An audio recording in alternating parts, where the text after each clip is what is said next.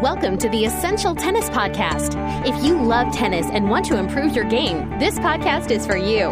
Whether it's technique, strategy, equipment, or the mental game, tennis professional Ian Westerman is here to make you a better player. And now, here's Ian. Welcome to the Essential Tennis Podcast, your place for free, expert tennis instruction that can truly help you improve your game. Today's episode of the Essential Tennis Podcast is brought to you by ProTranscript.com. ProTranscript.com transcribes every podcast show that I do. If you guys go to EssentialTennis.com, click on podcast, and there's a little drop-down menu that says transcripts. You can go to the transcripts blog, and from there you can read the transcripts of each show on the website or download them as Kindle files, Word files, PDF files, so you can take the podcast with you and read it if you'd like, besides just listening to it normally. So thank you to ProTranscript.com for being a sponsor of the show. I hope you guys enjoyed the Australian Open final.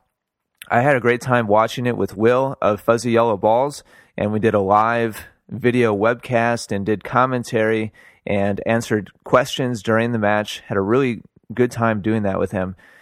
And congratulations to Roger Federer, of course, for winning yet another Grand Slam title. Congrats to him.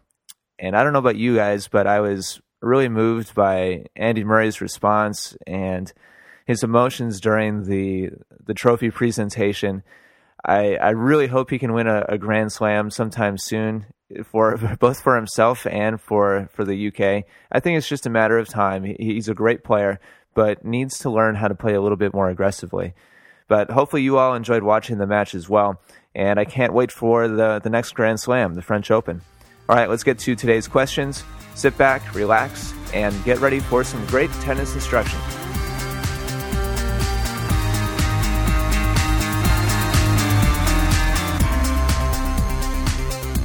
All right, let's get started on today's show.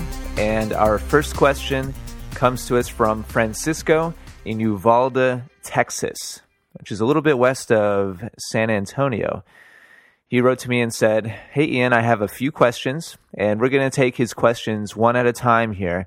He's got 3 great questions that I'm going to get to today. His first one has to do with how to maintain a high level of focus or play during practice. He said, I was recently hitting with a friend of mine and was hitting really good for about the first hour, and then we took a break and I couldn't hit as well. I was making more mistakes than before. I don't know what happened." Well, Francisco, this is going to be a relatively short answer. I've talked about this in the past on the podcast about how to practice effectively. In fact, I've done a whole episode on how to put together a practice session, which was, I think, specifically for singles. But go check that out in the archives. I'm sorry, I don't know off the top of my head which episode it was. But if you just do a page search for practice, you should be able to find it pretty quickly. Now, I basically have 2 tips for you. I have 2 pieces of advice for you to be able to maintain a higher level of quality and a higher level of concentration in your practice play. First of all, you need to have a plan. And this is probably the number one mistake that amateur players have when it comes to their practice sessions. And this is the number one reason why amateur players or club-level players don't have very productive or very high-in-focus practice sessions, is they don't have any kind of plan. They walk out onto the court with their tennis bags, their rackets, tennis balls, and their water, and they go out there and they just hit.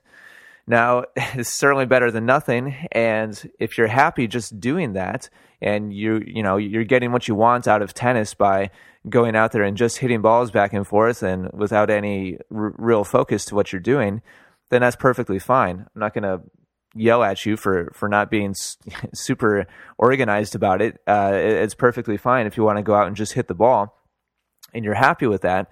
But if you want to improve faster, and if you want to hit better more consistently and not have these letdowns like what Francisco is describing, let me encourage you, I strongly encourage you to walk out onto the practice court with your practice partner and a written plan. Sit down, think about what you need to work on, and write it down ahead of time.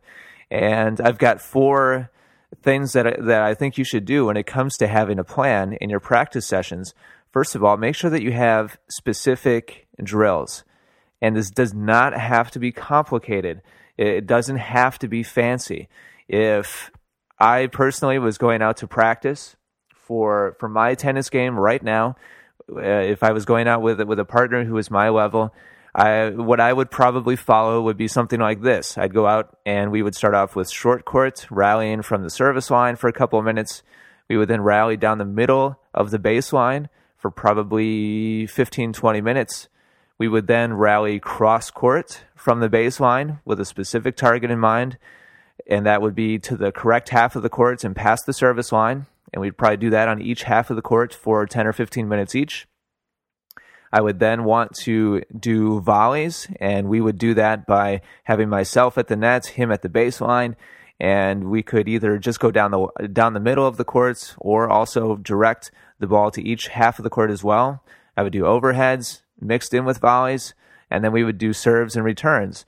And that's basically just a little bit of everything, and that would probably take myself and somebody the same level as me, if we did this specifically to work on our games, it would probably take us an hour or an hour and a half or so.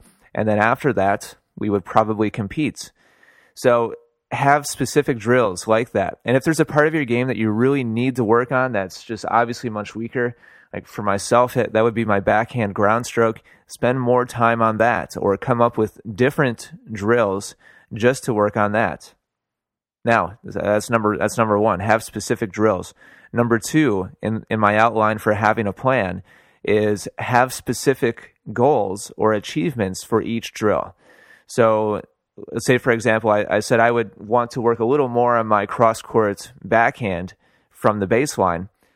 When I say specific goals or achievements, I would put a cone out there, or if we didn't have a target, I would pick a specific place on the court, and that would be between the service line and the baseline. And I'm left-handed, so my cross-court backhand is across over on the deuce half of the court. So I would aim for that box in the back part of the court, and me and my partner would rally until I hit a total of, let's say, 50 backhands that land in that area on the court. Or maybe me and my partner would keep track of our shots together, and we would go until combined, we've hit 100 good cross-court shots on the baseline, on the deuce half of the court, past the service line. So that would be an example of a specific goal or achievement. Or if you have targets, if you have some little plastic cones to use, maybe we could go until each of us hits our target 3 times, or until, as a team, we knock down the targets 5 times, something like that. This is going to help you keep your focus and concentrate on what you're doing, as opposed to, again, just hitting the ball and not really having a target or a purpose. So make sure you have a specific goal, a specific achievement, and make targets a big part of that. It doesn't have to be a physical target. It can be a certain area on the court as well. Thirdly, make sure that you put in competitive games and put something on the line during your practice session. And this could be ground stroke games from the baseline. It could be games working on specific parts of your game, maybe an approaching game, working on your volleys and on your partner's passing shots, whatever. But come up, or it could just be set play as well. It could just be match play. But come up with specific ways to compete. And then, again, put something on the line, make it worth something. And this could be sprints afterwards, some kind of workout. It could be push-ups. The loser has to do 20 push-ups or 50 push-ups. Make it something that neither of you guys really want to do afterwards, so that it puts a little bit of pressure on both of you. And this is really important because it's going to train you to be a better competitor. It's going to train you to be more focused and to compete at a higher level. So that's number 3, competitive games with something on the line. And then fourthly, stay on task. Have the concentration and have the focus to stick with your plan. Well, first of all, to have a plan, go in there with a plan, and then stick with it. That's number 4. So that all falls under the category of have a plan when you go out there to practice. And underneath that heading, 4 things. Have specific drills, have specific goals or achievements in mind for each drill, do competitive games with something on the line, and stay on task. If you do those 4 things, Francisco, I guarantee you will have more productive practice sessions, and you will not have these letdowns. I mean, don't get me wrong. You're still going to have days where your game varies, and you're going to have good sections and bad sections of your practice, and you're not always going to play 100% every single time you walk out onto the court. That's just a given. But you're going to consistently play better when you actually have the focus to have a game plan like this. Now, lastly, I said there was two things I was going to tell you to improve this. Number 1 was have a plan. Number 2, practice your practice sessions with a plan and staying on task. And so once you learn how to have a plan and go out there and make the most of your time on the practice court, you need to practice doing it. And you need to continue to do it until it becomes a habit. And at that point, your game will start to improve faster. You guys are all listening. Those of you listening to the podcast right now are listening because you want to improve your games. I would love to see a survey of everybody listening right now and see how many people are doing all 4 of the outlined items that I talked about having a plan in their practice session. If I had to bet, I would bet that out of the club players, people who aren't on a tennis team, who have the benefit of having a coach set this kind of practice up for them, I would bet that less than 10% of you listening do anything like this now. And so that leaves most of you with a way that you can really improve your tennis game. So have the concentration to go out and do this with your practice partner. Francisco, thanks for the great question.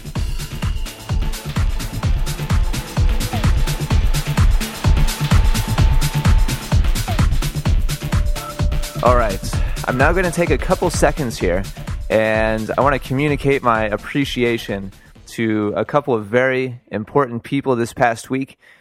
I had 3 new people donate to Essential Tennis, to the podcast, and I just want to thank those people briefly before I get to my next question.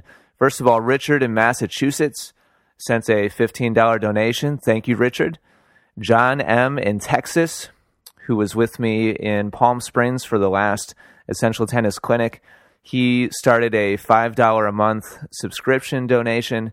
John, thanks very much for your support. I appreciate that very much.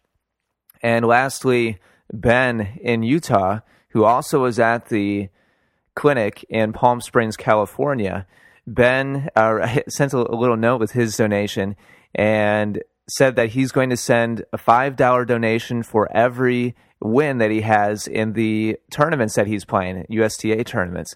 So he sent me a $10 donation for the 2 wins that he had this past December in the last tournament that he played. I think that's really cool. That's a creative way and a cool way to give back to Essential Tennis and donate for every win. Ben, I think that's awesome. And Ben, thank you for your support as well. So all 3 of you guys, Richard, John, and Ben, thank you guys so much for your support.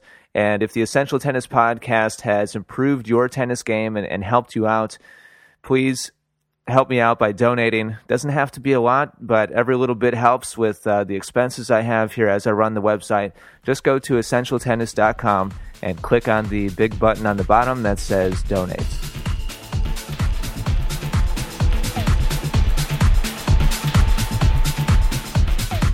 Okay, moving on to the second and third questions from Francisco in Texas.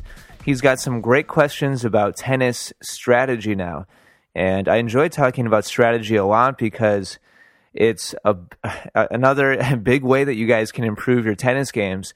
And it's not like stroke technique where it really takes a lot of repetition and hard work and it takes a lot of patience.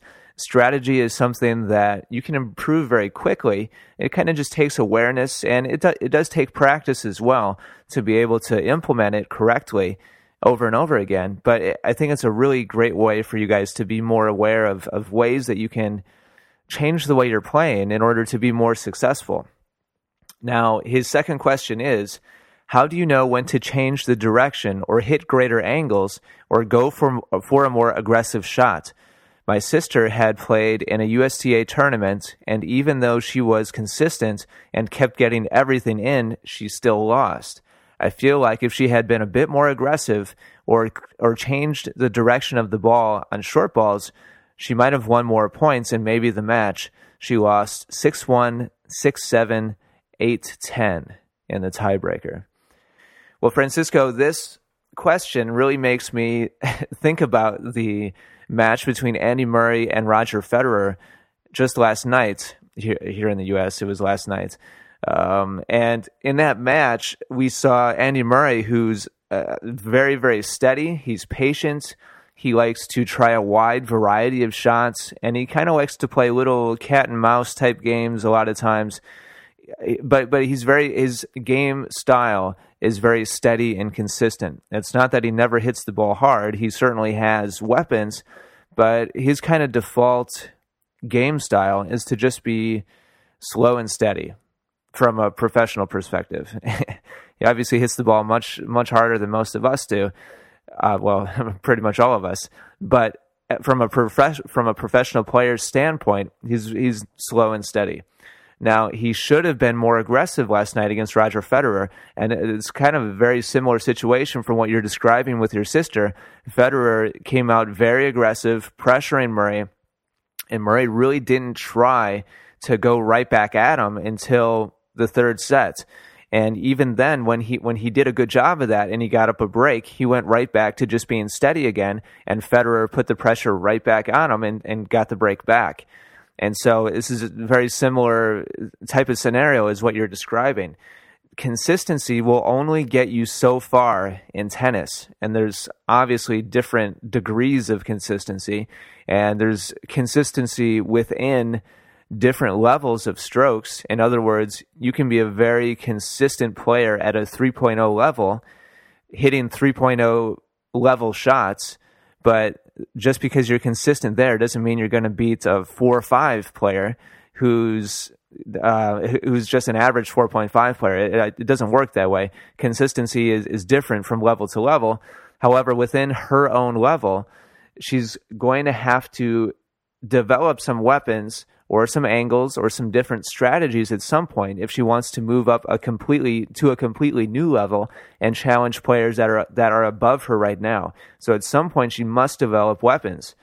And when should you change what you're doing? It really is your question here. When should you start going for more angles? When should you start being more aggressive?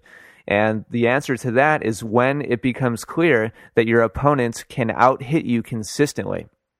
And what you don't do is go out there, let's say your sister's A game is to be steady and consistent, and I think that's great, by the way. I think that should be the first thing that you learn as a tennis player is just how to be steady and keep the ball in play. But you don't want to go away from that strategy too early. If it's, let's say, 2-2 in the opening set of your match, and your opponent hits a huge forehand winner that you're not even close to touching, and maybe he's hit that twice now. You guys have played 4 games. You're in your 5th game right now, and he's hit this winner, a really big forehand winner twice in the match.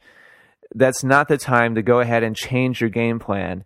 You're staying even with him. This is a competitive match. Maybe at some point later in the set, you might have to pick it up a little bit to finally get that edge and win the set. But this is not the time to jump ship and change your strategy or change your sister's strategy. When you would want to change is when it's clear they're beating you on a consistent basis.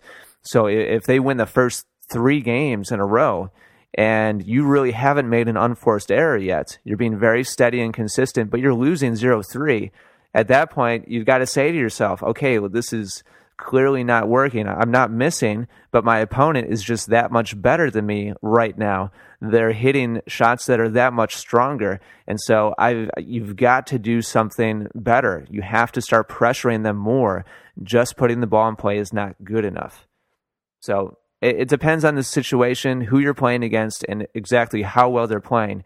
to determine exactly when you want to change up that gameplay. But starting off steady and consistent is not bad. That's a great way to start off a match. Now, let's go to his third question, and it's also a strategic question. Do you change how hard you hit or strategy according to player? For example, if it is a pusher/counterpuncher, do you move them around more and go for more directional change? And against a hard-hitting player, do you play it consistent and get it in as many times as you can? This one is also for my sister. She played consistent against a pusher/counterpuncher and also lost against an aggressive baseliner. How would she have played these matches differently? Would she go for more on her shots? Well, that's a really good question, Francisco. And what you're asking would be a great product, actually, to kind of lay out every different type of game play or every different style of tennis play. And you name a couple here: pusher, counterpuncher, aggressive baseline player. Other types of players you might play are maybe somebody who's just really aggressive on every shot, maybe a net rusher, somebody who comes to the net a lot, an all-court steady person. There's all kinds of different descriptors that we can put on different types of players. And in general, there's usually a strategy that's probably best to play against them. It's not always the case. And within each of these different types of players, there's also many different subsets. Everybody's a little different. And this is part of what makes tennis fun, interesting, and also very frustrating at times, is that everybody you play is going to have different strengths and weaknesses. And so you have to learn how to adjust. And so in short, my answer to your first question, Francisco asked, do you change how hard you hit or your strategy according to the player? And my answer to that is yes. Yes, yes, yes. You need to know how to change your game up and change your strategy based on your opponents. That is what strategy and tactics is being able to change up your game based on your opponents. You have to be able to do that. You should have an A game. I put that in quotations, an A game where this is what kind of suits your strengths best, and this is your style of play. And for me, personally, I never really did a good job in my competitive years of doing that. I kind of would just go out and just try to hit good shots, and I never really had a really focused style of play or strategy out of the gate where I knew, okay, this is what I'm going to do. I knew what my strengths and weaknesses were, but I didn't really have a style mapped out that I was going to try to stick with. So you should have an A game, and that's what you should start your match off with and see how things progress. If you're winning, then don't change anything and stick with it and stick with your strengths and what you're comfortable with, and that's going to work out fine. But if you're losing, and if you're losing consistently and it becomes apparent that this is not working out, you have to be able to adjust based on the strengths and weaknesses of your opponents. Now, real quickly, I'm going to go over 4 different types of players and real briefly give you an example of what you would have to try to do against those players. Number 1, the pusher/counterpuncher.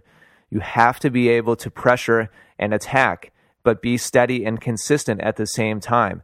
Just being steady and consistent against a pusher is usually not going to be good enough because that is their gameplay. That's their style of play.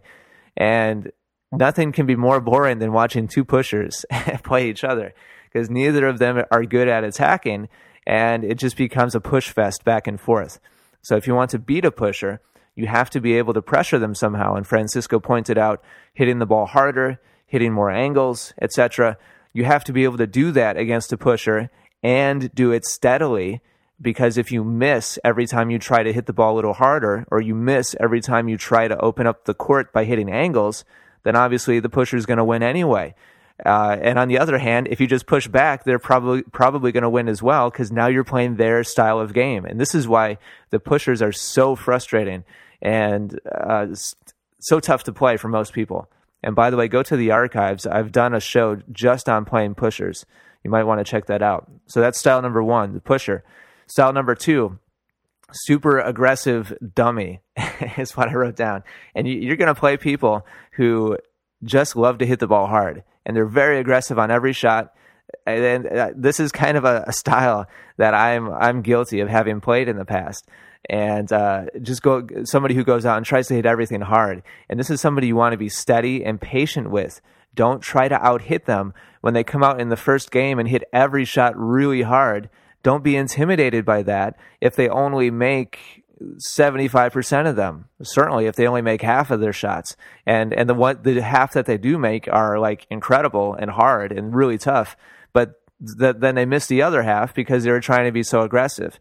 You want to be steady and patient against this type of player. Don't try to out-hit them. Allow them to make mistakes. That's number 2.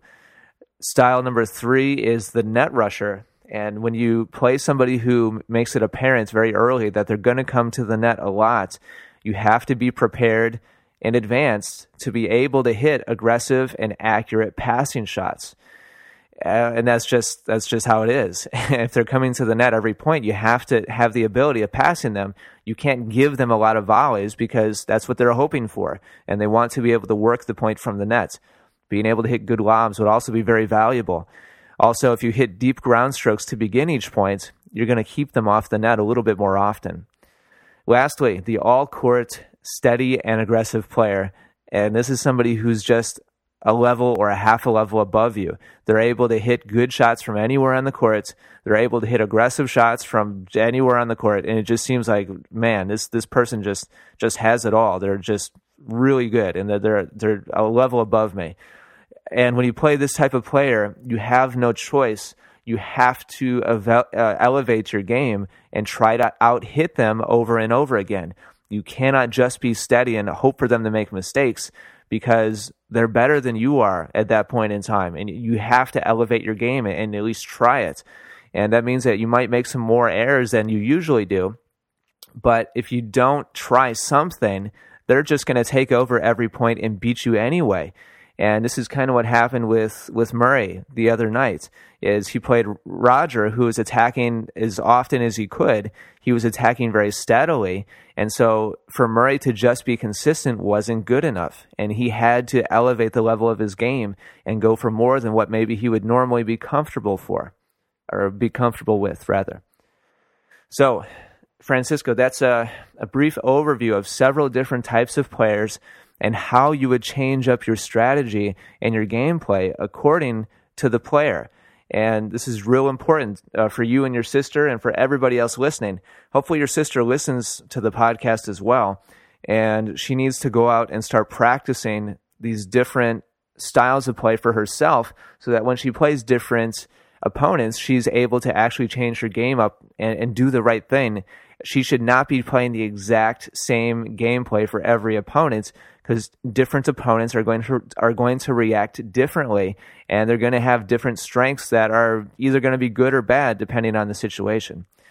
Francisco, thank you very much for your great questions today, and hopefully my answers have been helpful. Please feel free to let me know if you have any further questions on any of this. And everybody else listening, I've got a list of questions from people to answer on the podcast. If you'd like your question to be featured on the show, send me an email at ian@essentialtennis.com.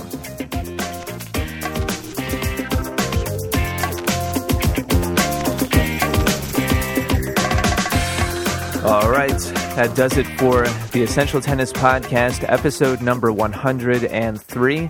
Thank you very much for joining me today on the show. I appreciate it.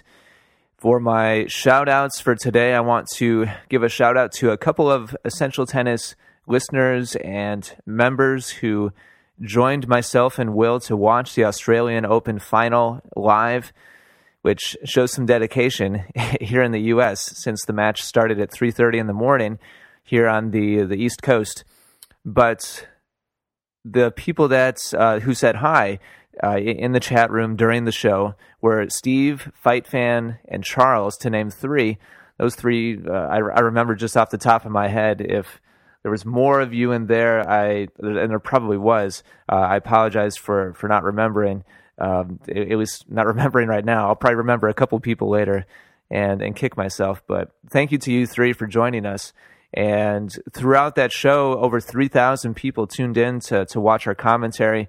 So we're really happy with that, and we definitely intend on doing it for the other Grand Slams this year at least. So look for that. And I'll be looking forward to interacting with you guys during the next Grand Slam final event. All right, that does it for this week. Thank you very much again, everybody, for tuning in. And we'll catch you again next week. Have a great week and good luck with your tennis.